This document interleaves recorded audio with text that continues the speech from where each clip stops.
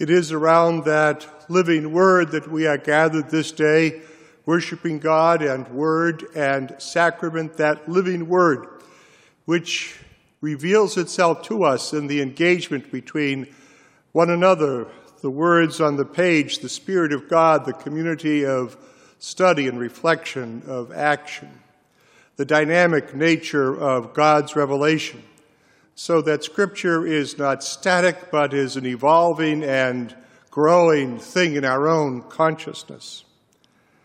This is so important to remember when we come to passages such as this morning's first reading from the book of Exodus, the 20th chapter, which reminds us of the real meaning, I would suggest, of the Exodus event.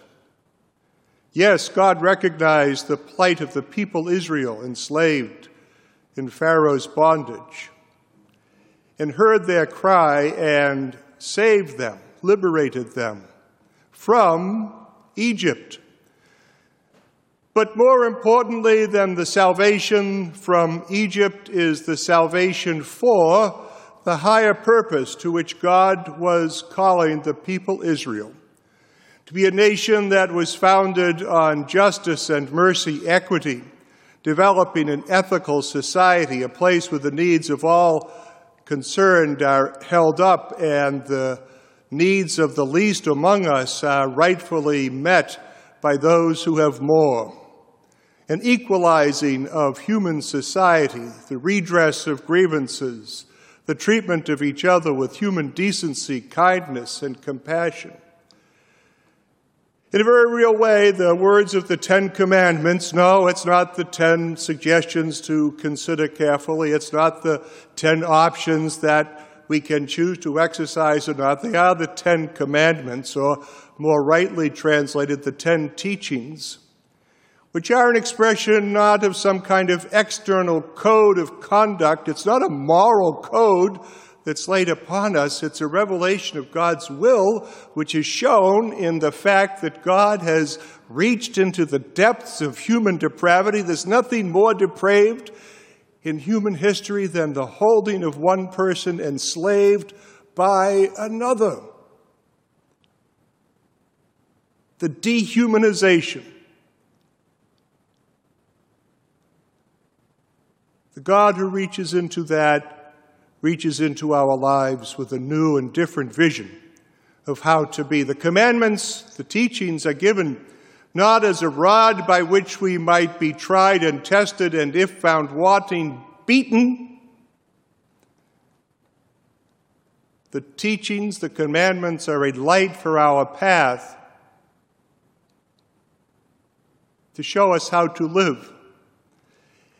And that when we fail to follow the teachings, the consequences we suffer are the natural consequences of running afoul of God's dream for us, not an arbitrarily administered punishment, but a moment of our own awakening to the reality of the foolishness of our lives.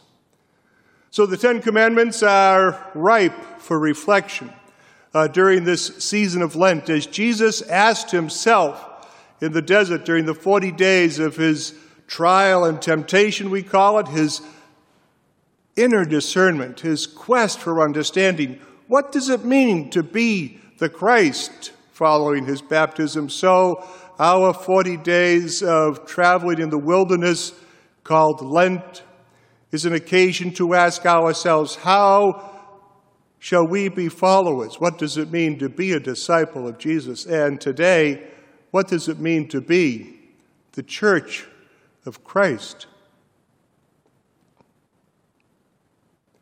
God spoke all these words, saying, I am the Lord thy God, who brought thee out of the land of Egypt. I am the Lord thy God. Capital L, capital O, capital R, capital D. A representation of the name of God revealed to Moses in the burning bush.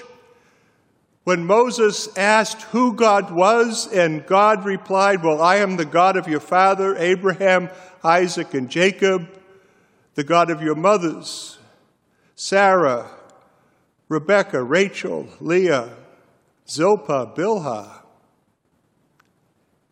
And then Moses says that to Mary he'd ask, yes, but what is your name?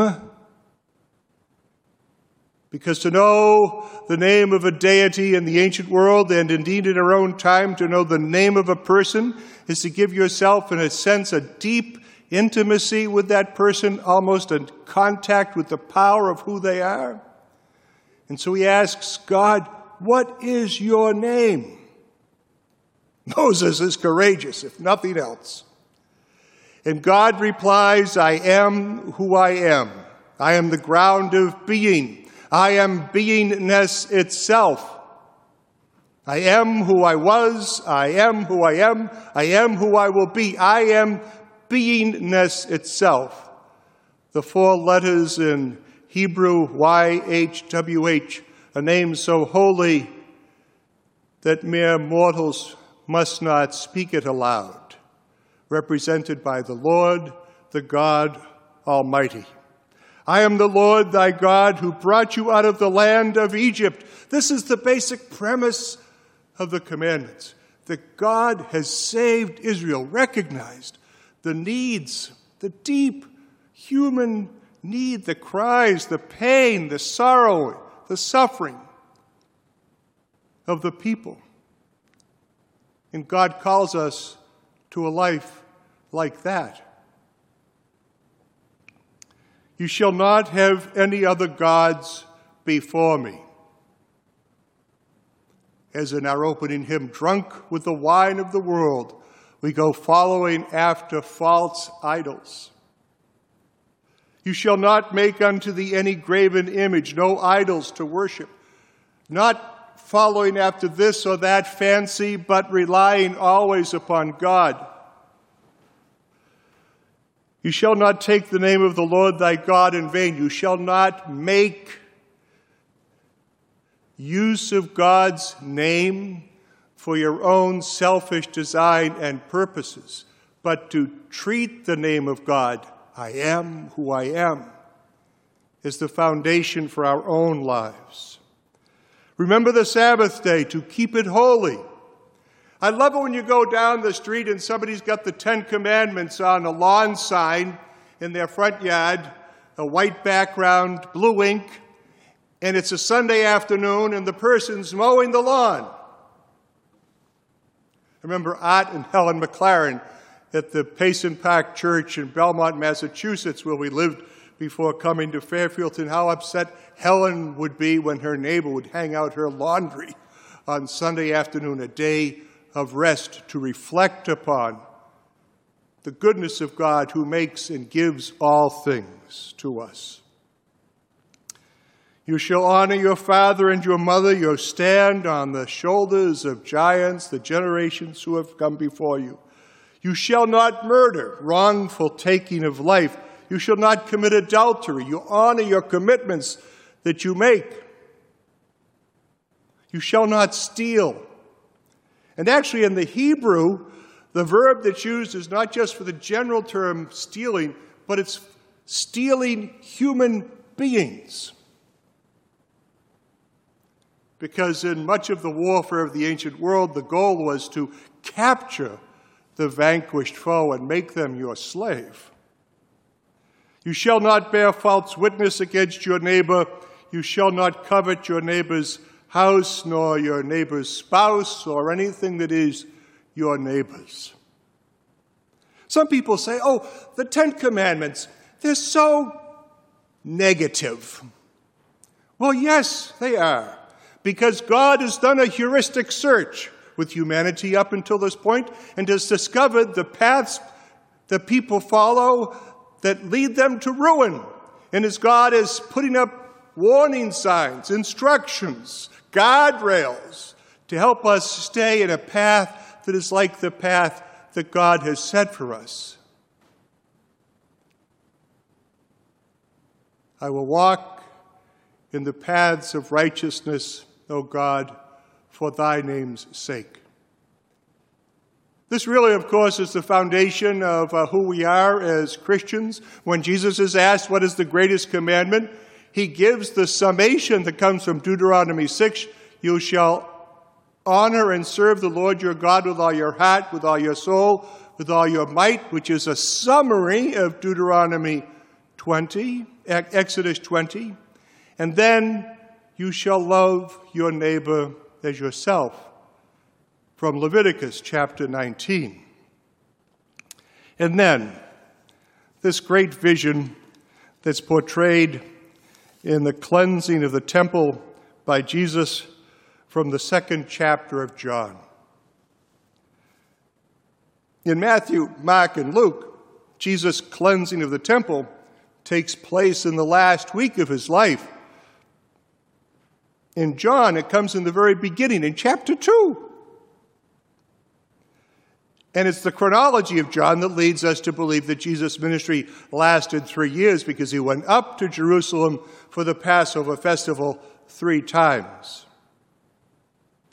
So the Passover was near, and Jesus went up to Jerusalem.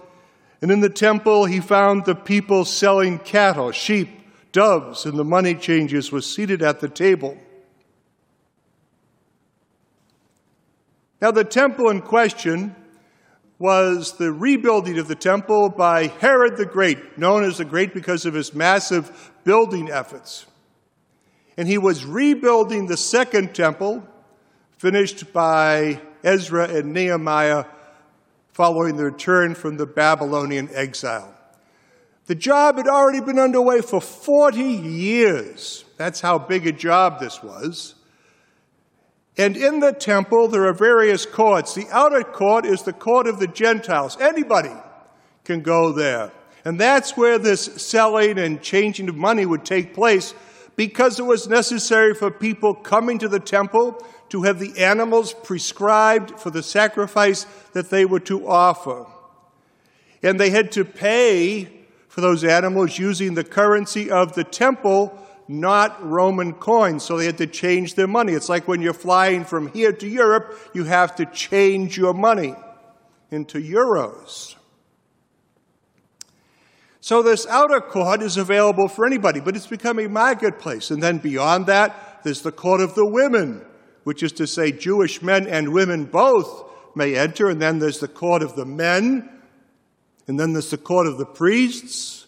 And then inside that is the court of the Holy of Holies, the inner temple, the inner sanctum, the Ark of the Covenant upon which God would sit. And it's just this outer courtyard that all this activity is underway. And the people engaged in that commerce don't think they're doing anything wrong. They're doing it for the temple. They're doing it so people can practice their faith. They're doing it so they can fulfill their religious obligations.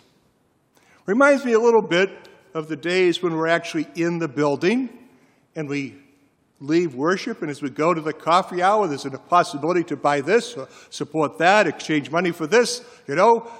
Out there in the connector corridor, we call it, that's like the court of the Gentiles. That's the marketplace. Good luck, woe to the pastor who goes out there with a cord of whips. So making a cord of whips, Jesus drove them all out of the temple, both the sheep and the cattle. He also poured out the coins of the money changers, overturned their tables, and he told those who were selling the doves, "Get these things out of here. Stop making my Father's house a marketplace." His disciples remembered that it was written, "Zeal for your house will consume me." And so the religious leaders said to him, "What sign can you show us for doing this? What authority do you have?" And Jesus replied, "Destroy this temple," which has now been under construction for 40 years. "Destroy this temple, and in 3 days I will raise it up." The Jewish leaders, the religious leaders then said, "Well, this temple has been under construction for 46 years, and you're going to raise it up in 3 days." But he was speaking of the temple of his body. And after he was raised from the dead, his disciples remembered that he had said this, and they believed the Scriptures and the word that Jesus had spoken.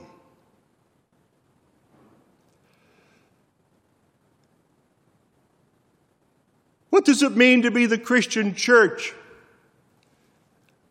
It means to call to our minds and reflect honestly and candidly about the nature of our life in all times. All of our practices, policies seem to be consistent, but are they fully? Are there attitudes and entitlements? Are there priorities and positions which are really consistent with the gospel? When we match up our own personal lives and the life of our congregation to the vision that God has for the people of God, articulated in the 10 words, the 10 teachings, the commandments of God given to Moses at Sinai, are we really on track to be God's people? That's why Lent is such an important and frankly life-giving season, because it gives us the opportunity, invites us to take the opportunity to reflect honestly upon the priorities of our individual lives and the priorities of our congregation and the ways in which we are living our lives both together and in our own homes and families. Those who see and know us in the community, will they, by their experience of us, gain a clearer vision of God's presence in the world? Like Jesus, we will come to a Gethsemane of our own when he asks, "Let this cup pass from me.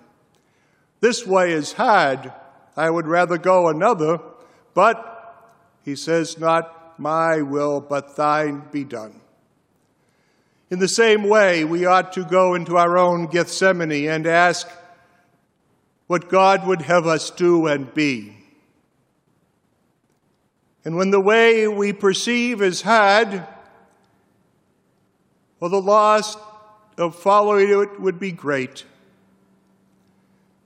to ask that this cup may pass from us, but then to conclude, "Not my will, but thine be done." Those on the Pettus Bridge and those who stood on the bridge at the Amistad and those who stood before the Supreme Court of the United States asked those very same questions and answered. And in their affirmative answer, they prepared a road for us to follow, that we may truly live as the Church of Christ. Amen.